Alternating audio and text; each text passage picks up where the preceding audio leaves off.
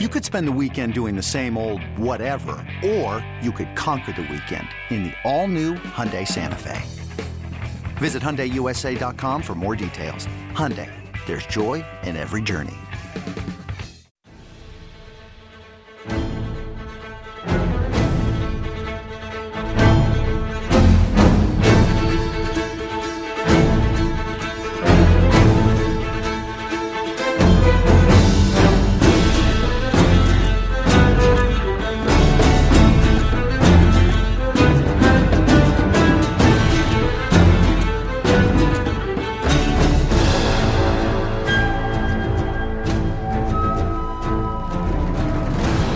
Welcome in to the Hoist the Colors podcast, and unfortunately we are not previewing East Carolina's trip to the College World Series.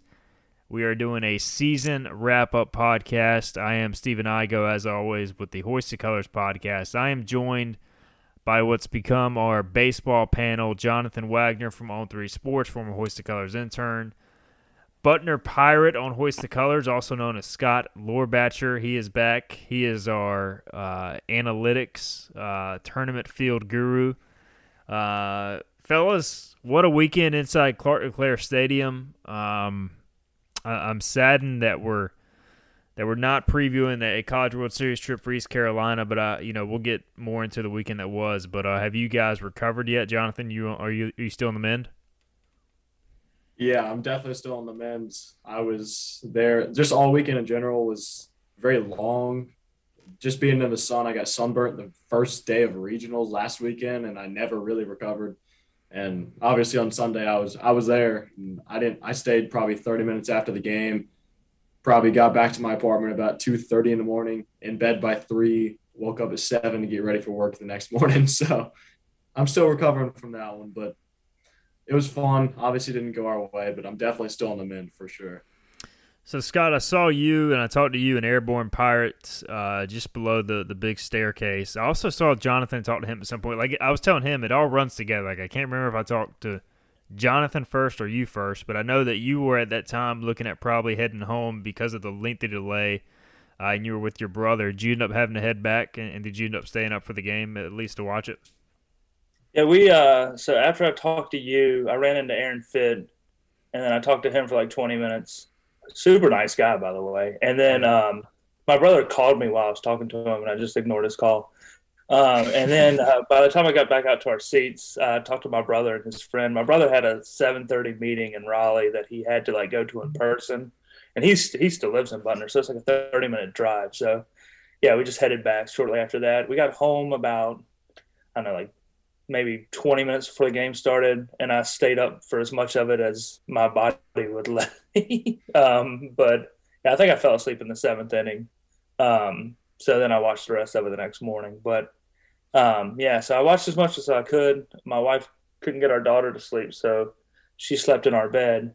My daughter did, and so I slept on the couch. So I'm still recovering from that too. So.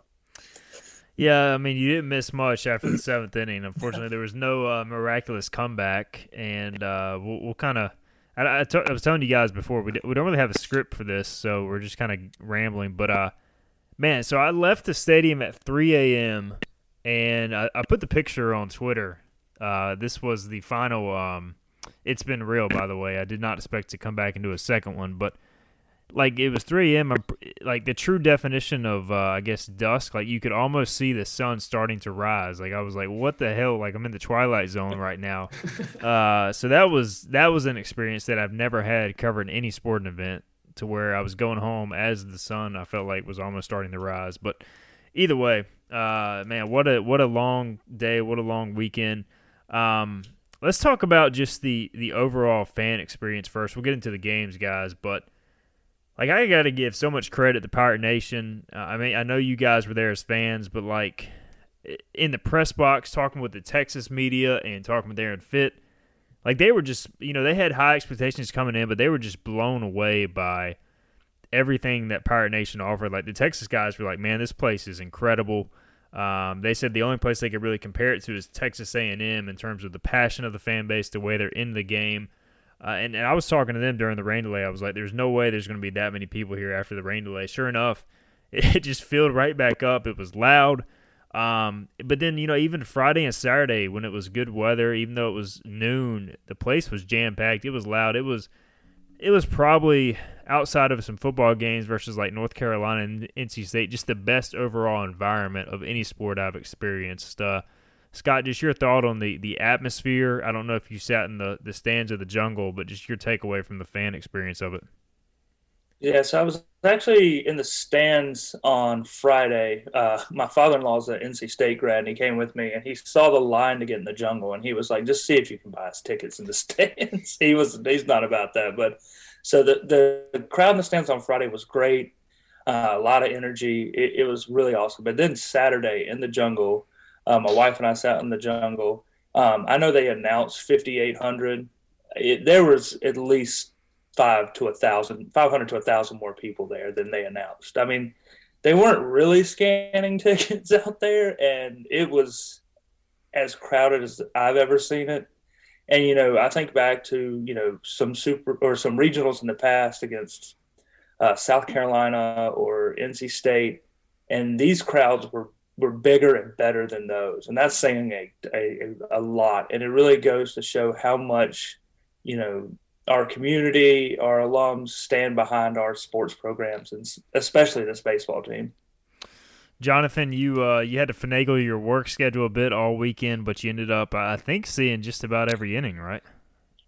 Yeah, I think I did see every inning, I think. Friday I was off, so I was able to see that entire game.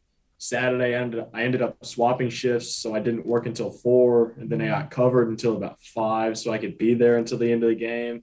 So I saw all that one. And Sunday I worked 8 to 4, and I ended up getting let go a little early so I could make it. Ended up being for nothing. Granted, I saw that, half inning before things got canceled, or postponed. But yeah, I was there. But I think that's, to me, it felt like a once in a lifetime type of atmosphere. I mean, we've talked about it. You mentioned, Steven, that it was a football type atmosphere. I mean, there was a constant just yelling before every pitch. You could constantly hear it.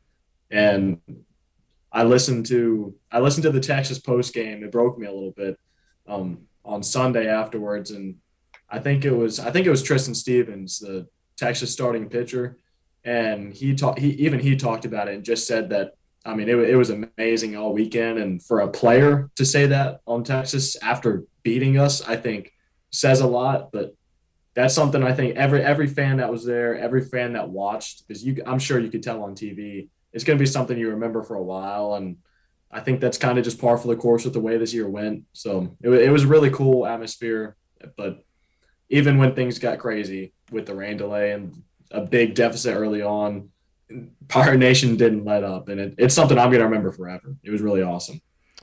Yeah, the crowd pop after the Trey Savage strikeouts, after the delay was amazing. Like, I honestly felt like at that point, I'm like, ECU is going to come back and win this game, and then Texas batted again, and then it was over.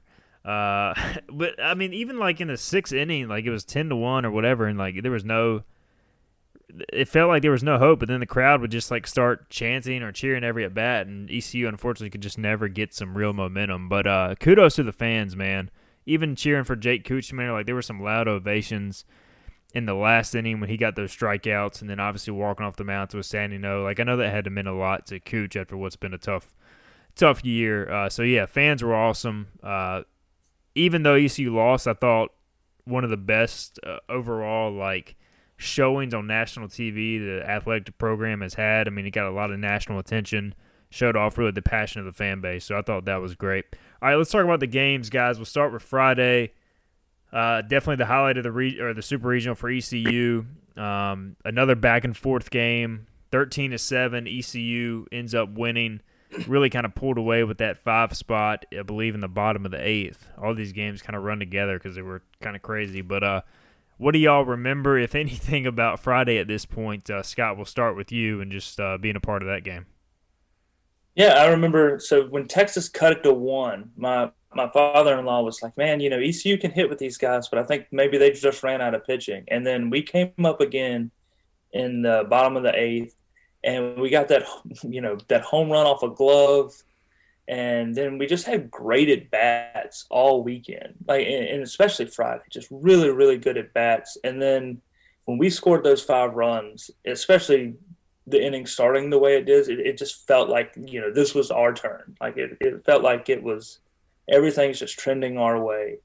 And just, I want to give a lot of credit to Amac for how good his at bats were all weekend. I mean, he had one where he had a 10-pitch at bat that resulted in like a pop-up behind second base. And, that's not going to show up on anything, but it goes to show like our hitting philosophy and how well it works and how hard it is on other pitchers, because these 2 starters for Texas were legit starters, and we proved we could hit them. It was just a matter of the ball didn't bounce our way the last 7 outs of the second game. Jonathan, anything about that Friday game that really stood out to you other than the epic home run into the jungle off the glove? Yeah, I mean, Scott mentioned Amac. I believe Jacob Starling homered in that game as well. Yeah. He made it 5-2, yeah. That's right. And that homer, so I think something I talked about the last time the three of us got together is I'm interested to see how the bottom of the lineup does. You lengthen the bottom of the lineup. Amac, Starling coming through. I thought both of them had good at-bats that weekend. So I think it was encouraging to see, especially now, looking into it next year. But so I think that's good. And I think CJ Mayhew too. I mean, he got thrust into the rotation, and I think some people might look at it, his great numbers, and say, oh, it's against the American, the American sucks. He just went up against probably the best offense in the country, and I thought CJ Mayhew did a really good job. He pitched well, righty-heavy lineup. Obviously, he's good against righties, even though he pitches from the left side, but I was really encouraged by CJ Mayhew, and again, just the atmosphere from start to finish, it felt like this was ECU's time, and Friday it was, and it was really awesome. So it's just a shame that it didn't go our way, but Friday I was really encouraged by those things, Mayhew and the bottom of the lineup. I'll add one more thing for Friday. That ball that Ivan Melendez hit is probably the hardest hit ball I've ever seen it in my life. Holy cow. Sometimes you do have to sit back and appreciate seeing guys that are going to be major leaguers when they're 19, 20 years old. Him and the guy who hit behind him, Staley, like those guys are very good baseball players. And they're like, maybe they're not going to get the publicity that Leiter and Rocker had last year, but offensively, they're every bit as an impact on the game as Leiter and Rocker were. Because when we were looking at how the game was going to play out, it was like, if we only give up one more hit the rest of the game, they don't get up again. That was a real factor for me watching the game. And like seeing him hit that ball, it really gave credence to exactly how strong and good of a hitter he really is. The most amazing thing about that home run is that he barely swung. Like he was just like, and then it was just, that thing was just absolutely crushed. And then the funniest thing was, not to jump too far to Sunday, but we were talking in post game, and he was like, "Yeah, I got jammed, but a little jam shot hit it out." You talking about his 3-run homer? I'm like, "Yeah, okay, man. Like you hit a jam shot 370 feet, must be nice." But yeah, man, that whole game and the way ECU pulled away and the momentum of that thing, man, it just felt like, all right, this is ECU's time. Going into Saturday, I feel like everybody we talked with, I think we even talked about in our group chat, it was like, all right, today's the day, like it's going to happen. Walk around the ballpark, everybody's like, today's the day, it's going to happen. And then the game starts. Of course, Texas does what they do. They jump on top, whatever the score was, 2-3, I don't know. But then the Pirates come roaring back, and, man, it just felt like the world double was such a huge moment. And then Jenkins Cowart with the 3-run bomb to make it 6-2. And we'll stop there for a moment because I don't want to talk about the rest of the game just yet. At that time, guys, I mean that was probably the high of the weekend. You're in the middle innings of Game 2, honing in on Omaha, and that made it 6-2. That 3-run bomb, I mean the place was going bonkers. Jonathan, what were you thinking in that moment? Yeah, I mean I look even to the first inning. I think, like you said, Texas got out to a 2-0 lead, and Then ECU came back up, I think, in the top of the second. They immediately made it 3-2.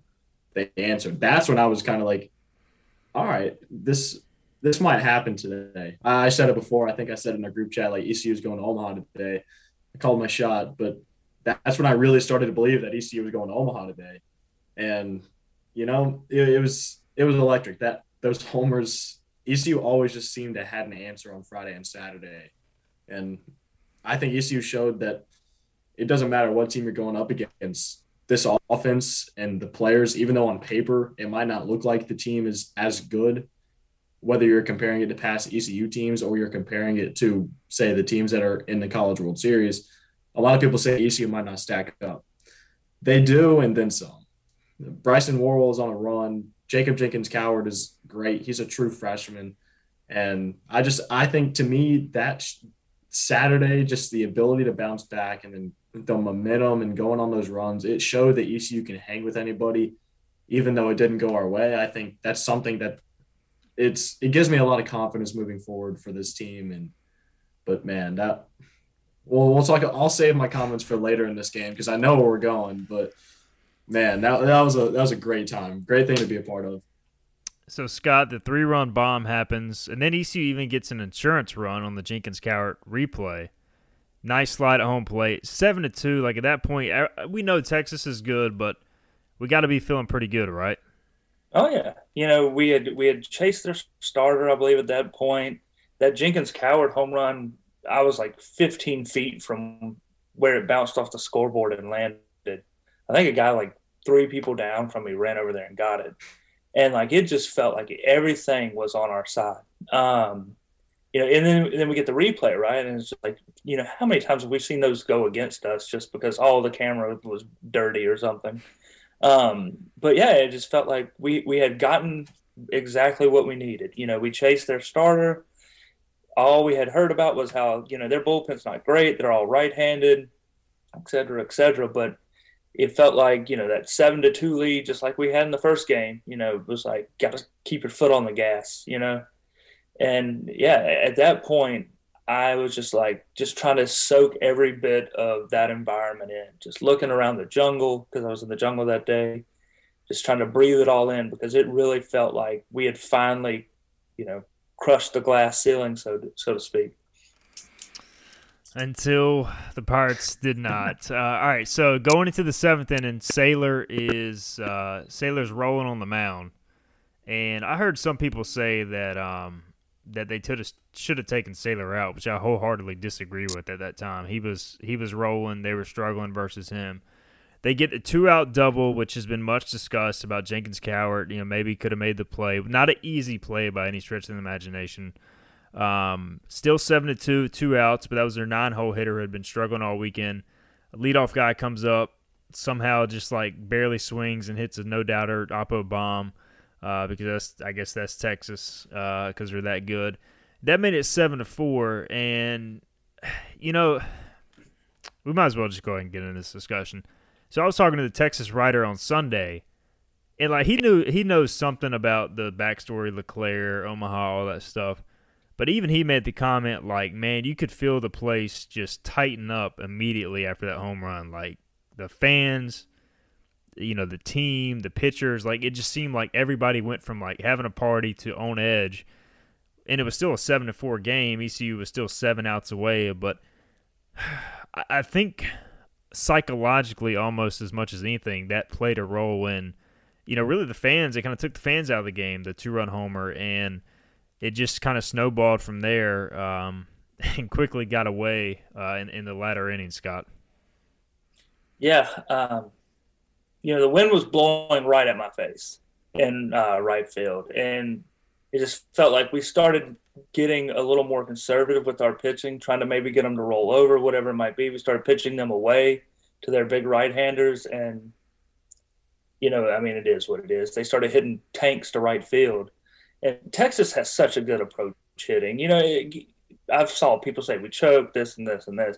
We didn't. They beat us. We didn't make dumb plays. The play with JJC, maybe he runs through the wall and makes that catch, or maybe he runs through the wall and doesn't catch the ball, and then it just sits there, and now they have a guy on third, or maybe he scores because our right fielder's laid up against the fence.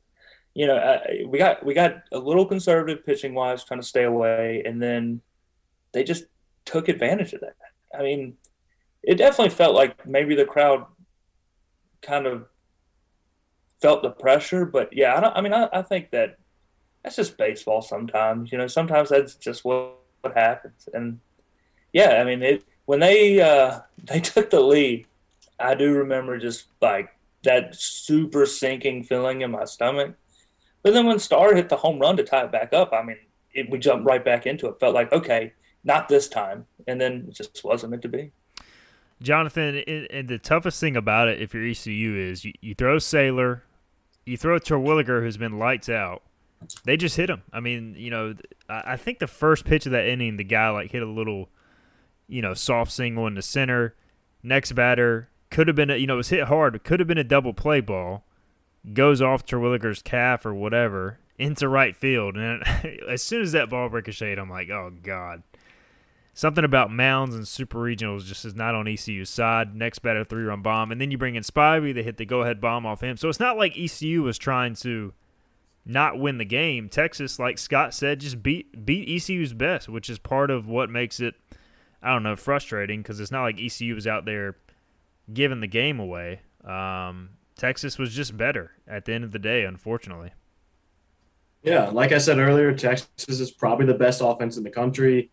And again, listening to Texas postgame throughout the weekend, they were expecting to pitch away from ECU's pitchers. And when you're that good on offense and you have guys like Melendez, Staley, whoever, and literally 1 through 9, that lineup, all of them were capable of probably double-digit homers, which is crazy to think about. So they knew that the pitch was coming away, and they knew the wind was blowing out to right field on Saturday, and they took advantage. And I don't remember if I said it to you guys, but I said it to just about everyone I talked to in person on Sunday. If that ball does not go off of Ben Terwilliger's leg on Saturday, ECU is in Omaha. I said that because I think that was a tailor-made double play. It was hard hit. It was right to where Jacob Starling was sitting, at least from my angle, at second base. Tailor-made double play. You're looking at, 2 outs and nobody on instead of swing right there. It was just really detrimental, but that's baseball, I guess. And it's not Ben Terwilliger's fault. That ball went off his leg and that play wasn't made. It's just bad luck. That's how baseball goes sometimes. It sucks, but yeah, that Saturday game. But then, Scott, you mentioned the Starling homer. I think that Starling homer is probably my favorite sporting experience I've had and witnessed in person ever. Just the excitement of that happening, the immediate jumping around, it went crazy in the stands. I couldn't believe it. I went crazy enough. I started to think I was going to go down. So I was so pumped up, and it just felt like the world was crashing down, and it was in a good way, and that was amazing. And obviously, it didn't work out. And that's baseball, but I still think if that ball doesn't go off Terwilliger's leg, ECU is in Omaha, and it's crazy to think about just one play like that, but that's what it comes down to.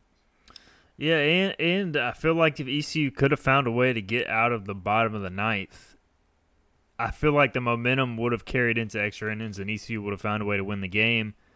ECU goes to Shinkman there. He has been throwing the ball well recently, but that's clearly the biggest spot of his career, tough spot. I don't want to say I would have rather seen Ryder Giles, but I did think it was interesting that they did go to Shinkman there. Decide. I guess they could have left Agnos in maybe, but he was close to getting out of it. The guy just hit a pitch away, which I don't know. We talked about. I don't even know if that was the pitch that was supposed to be thrown based on how Ben Newton was sliding low and away. Looked like he was trying to catch a slider. But either way, what's done is done. ECU lost the game. Series tied 1-1. I really felt going into Sunday, and maybe I'm an idiot, but I felt like that just because the way the season had gone, they were going to find a way to bounce back and win the game. I felt that way until Ivan Melendez hit a 3-run jack in the top of the first, and I was like, all right, we might have seen the end of ECU baseball in 2022. Then the rain delay, and we talked about it, the 5-run second inning, and I think that just took a lot of wind out of the sails. So I don't even know if we need to recap Sunday's game, but I guess first off, Jonathan, we'll start with you. It was over pretty quickly, unfortunately. And again, some tough luck. Danny Bill executes to the first batter. Should have been an out, soft single, close walk with some borderline pitches, and then Melendez hits a jack, and then you're behind the 8-ball again.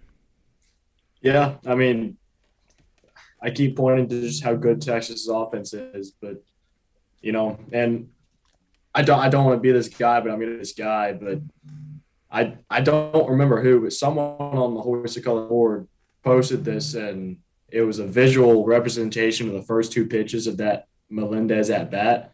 Two clear strikes that were called balls, and you go from 0-2, what it should be 0-2, to a 2-0 count against the best hitter in the country, and he made you pay for it. But look, whether or not those calls ended up making a difference, who knows? ECU's all it just with everything that went on that day, it probably didn't make a difference. But when you get down 4-0 early and then you get a rain delay, I kept telling her, maybe this is the best thing that could happen to ECU. You kill Texas momentum. I think David Pierce, Texas head coach, was kind of like mad that the delay was happening. Why did we start this game to begin with? Because he probably knew his momentum could be shot, but it wasn't. But I kept saying ECU's offense is good enough to come back. We've seen it all weekend, but they needed to do it quick, and they didn't do it quick. But Sunday, it was just kind of deflating, I guess. The crowd, it was still awesome, just everyone coming back, how packed that place was during the rain delay too. Nobody left. Some people left. A lot of people were packed under the concourse as long as possible. I got there when it got heavy. I walked around a little bit, and I couldn't move down there. So it was tough the way it went, but in the end, we got to see the boys off, and it was a good run. But Sunday, it just wasn't your day, and again, at this point in the year, you're going to have those days sometimes, and it just sucks, but that is what it is. Scott, I want to get your take on something, Jonathan, you can weigh in too. So 4-0, bottom of the first, after the big delay. Savage punches out. Crowd's going nuts. First and third, nobody out. Bryson Worrell, he's got a 3-0 count. He's the hottest hitter in America, but you're down 4. And all of a sudden, you go from 3-0 to fly out to left, and then the next two guys swing at the first pitch. I thought, I get what ECU was trying to do, but I thought that was a major bailout for Texas and really allowed their starter to settle in. Just your thoughts on that sequence there. Yeah, I talked about this with my best friend earlier today, actually, and what we came up with was, swing on 3-0 late. You don't do it early. The guy's struggling. It's the first inning. You want to work the count early. Late, maybe you need to get a C coming up next. And, the worst case scenario, I guess, in that count is you swing and you ground a double play. The best case scenario, you get home run. But the worst case scenario is a lot worse than, I guess, the best case scenario with us already being down by 4. So I didn't really love the swing away call, but we've done it all year. So you can't go against that either. But yeah, I think in that situation, even if I get the swing away sign, I would still take, but Bryson just missed the pitch. So, I mean, he hits a home run there and everybody's like, oh, that was genius, but right. Looking back on it, yeah, I think we flipped our philosophy from the first 2.5 batters of the bottom half of the first from patient, work the count, to overly aggressive. And I didn't really think that was the way that we needed to go. Yeah, for me, one of my friends asked me at the time, when the count got to 3-0, he's like, do you green light him? And I said yes, just because I said, if there's one person you're going to give the green light to in this situation, he's at the plate. So that's why I was like, yeah, if you have an opportunity to get the best pitch you're going to see, I think you go for it. He missed it. It didn't work out. But yeah, looking back, I'm like, maybe you take a pitch or two, see if you can get on base, and you still have JJC on deck, and he's just as capable of coming through with a big hit. But I was okay with it at the time. But obviously in hindsight, we can all disagree with it in hindsight. But yeah, well, it just didn't work out. This episode is brought to you by Progressive Insurance. Whether you love true crime or comedy, Celebrity interviews or news, you call the shots on what's in your podcast queue. And guess what? Now you can call them on your auto insurance too with the Name Your Price tool from Progressive. It works just the way it sounds. You tell Progressive how much you want to pay for car insurance, and they'll show you coverage options that fit your budget. Get your quote today at Progressive.com to join the over 28 million drivers who trust Progressive. Progressive Casualty Insurance Company and Affiliates. Price and coverage match limited by state law. Get ready for the greatest roast of all time, the Roast of Tom Brady, a Netflix live event happening May 5th. Hosted by Kevin Hart, the 7-time world champion gets his cleats held to the fire by famous friends and frenemies on an unforgettable night where everything is fair game. Tune in on May 5th at 5 p.m. Pacific time for the Roast of Tom Brady, live only on Netflix. So this is another conversation I've had with some people. The ECU to Omaha thing, like, obviously it's the elephant in the room. We talk about it. We're, the media, the team knows about it. The fan base knows about it. Keith LeClair's pictures all over the stadium when you walk in. It's on the pregame video. I feel like, I don't know, I think it is at some point a psychological thing, even though at the end of the day, it's baseball. Maybe I'm overthinking it, but I just feel like there's so much pressure on ECU to get to Omaha, and so that's what the fan base always talks about. And maybe instead of just enjoying the ride that it is, enjoying the baseball as it is, like, ECU's been one of the top 16 teams the past 3 years. They just haven't made it to the final 8. So do we put too much emphasis on Omaha due to the LeClair thing? And obviously it's an awesome story. I don't know if there's a right or wrong answer here, but just want to get you guys' take. Scott, we'll start with you. Just the LeClair legacy. Cliff Godwin played for him, so it's clearly going to stay. But is there anything that can be done to take the pressure off the players and maybe just ECU needing to get to Omaha? I think that's part of what the crowd provides. When we get to host a super regional and we have a sellout crowd and they know everybody's behind them, I think that does kind of negate the pressure of we've never been. We have that tag of, the Mark Martin of college baseball, the best that's never been to the championship or whatever. But, you think it was bad this year with the whole 23 win streak. Wait till next year when the whole year is 23. It'll start at the beginning. So, we set lofty expectations because we're a top 10, 15 program now. We've been to 4 out of 6 of the last super regional rounds. We've hosted, 4 times in a row. We've been to super regionals 3 times in a row. We expect to get through at some point. Statistically, you can't lose every single time, I don't think. But, if you don't have those expectations, then what are we doing this for? So I think that the expectations of Omaha are good, and that the crowd being so behind during the games, evens out the pressure of we've never been. Jonathan, any thoughts there? I do think it's interesting that when Cliff Godwin first came in, they used to break down the huddle with Omaha, and now they've kind of gone away from that word. And I think maybe he's done that to take the pressure off the kids. But any thoughts there to follow Scott and just everything on that subject? Yeah, I think like Scott said, obviously the story with LeClair is great and you want to break through to Omaha, but I think now the expectation to get there is because the program is good enough to get there. Every year they're right there. So I think it's less about doing it for that and more about doing it just because you're good enough to do it and you're just one step away from doing it. So to me, that's really all it is. I don't think there's much pressure anymore. I just think that, the team knows that they're good enough to be there and they know that they're right there. So to me, that at least that's just how I see it. I just think, quality programs want to get to Omaha. If you don't have that goal, what are you doing? So I think every team in the country has that goal. So I don't think just because ECU has the added story with it makes it more pressured for them, but maybe it is. We're not inside. I don't know, but I just think they're good enough to be there. So to me, that's all I see. So ECU now been to the postseason 32 times, still waiting that first Omaha appearance. But as I wrote in my thank you column to the team, like, this is the most fun I've ever had covering, I think, an ECU sports team since I started working the beat. Like, the 2016 team is up there, but this team was awesome, was full of personality, made the game fun, put together a streak like we may never see again.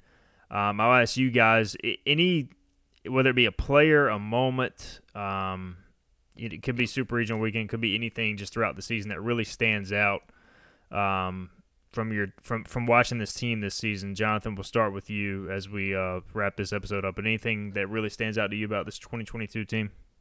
Yeah, I mean, I've said it 1,000 times, but this is going to be a team I remember forever. It's not even about how they started to where they finished. I think it's just the way they did what they did. They battled back all season, and the way they did it was unconventional. I look at someone, and obviously I grew up playing with Ryder Giles, so I'm going to try to talk about him when I can. But what he did going from starting shortstop to Friday night starter in the rotation to, obviously coming later but in the back to a defensive replacement shortstop, pinch hit, a bunt down type of guy. I think just looking at his story this season, it epitomizes what this entire team went through. Just finding a way, everyone just kind of stepped into the role, did what they had to do. And to me, that the fact that they got to where they are, just doing that makes it that much more special. And I think just looking at Riders, that's exactly what happened. So I think that's pretty amazing to look at. Yeah, I agree. Scott, anything stand out on your side? I guess we got 1 minute 45 seconds remaining on my Zoom, which we can restart. That's why I talk quick. But we'll see if you can get it in 1 minute 30 seconds. Yeah, I mean, just getting to see Bryson Worrell one last time, I think was really awesome. That walk-off he had against Houston on the last day of the year in a game that, statistically doesn't matter, but mattered to a lot of us to keep the win streak going and running out to 20, and just Zach Agnos all year, just the emotions that I'm sure he had to deal with and how great he was. And then just having a team of just guys that wanted to go out there and play for each other. Ryder Giles' selflessness can't be talked about enough. You look at the home run celebrations, the first person off the bench is Cooch, and he's been hurt all year. He couldn't contribute on the field, but he did it in the dugout. And I think having guys that want to contribute in the dugout more than anything else typically leads to a successful team. And this team got as close as anybody, and it was really cool to see. And then getting to talk to you guys about baseball this year has been a ton of fun as well. So, yeah, it's all in all, it's probably my favorite college baseball season I've ever had. Yeah, I agree wholeheartedly. This was a team to remember, whether they made it to Omaha or not. The 2022 ECU Baseball Pirates may go down as the best ECU baseball team ever, at least to this point. I know there's been more talented teams, but there's only been 2 ECU teams that have won a super regional game all time. Of course, the 2016 team being the other one. But this group, man, with the win streak, the all-time longest win streak in school history, and just some of the things they accomplished, both winning a regular season and postseason American Athletic Conference tournament title for the first time in program history, hosting a regional, hosting the first ever super regional on campus. Texas, they are one of the favorites to win the College World Series, so maybe they go on to win it or even get to the finals. You could say you lost to one of the best teams in America in your own super regional, so we'll see how that plays out. But, man, so many great memories, win or lose, in this past weekend. I think it's something I always remember as a sports writer. Being able to talk to these guys, the coaches, the players, support staff, everybody on this team is a class act. So really appreciate them for everything throughout the course of the year. All right, that'll do it for this edition of the Hoist the Colors podcast. Our Zoom with Jonathan and Scott has ended, so just want to give a shout-out to those guys for providing their insight all season long, especially the second half of the year, and maybe we'll continue to get them on in seasons to come. We probably won't be talking too much baseball for a while unless something crazy happens. We'll start to turn our attention to football on the Hoist the Colors podcast, but either way, it's been an awesome ride, and we might have Coach Cliff Godwin on sometime later this summer to recap the season and look ahead as well. We'll see how that plays out, but it's been fun to talk baseball with you guys all season. Soon enough, we'll be talking football, position previews, position discussion, schedule analysis. It'll be here before you know it. 80 days starting on Wednesday from September 3rd kickoff against NC State, so it'll be here very soon. All right, we will talk to you guys next time on the Hoist and Colors podcast. For Jonathan Wagner and Scott Lorbacher, I am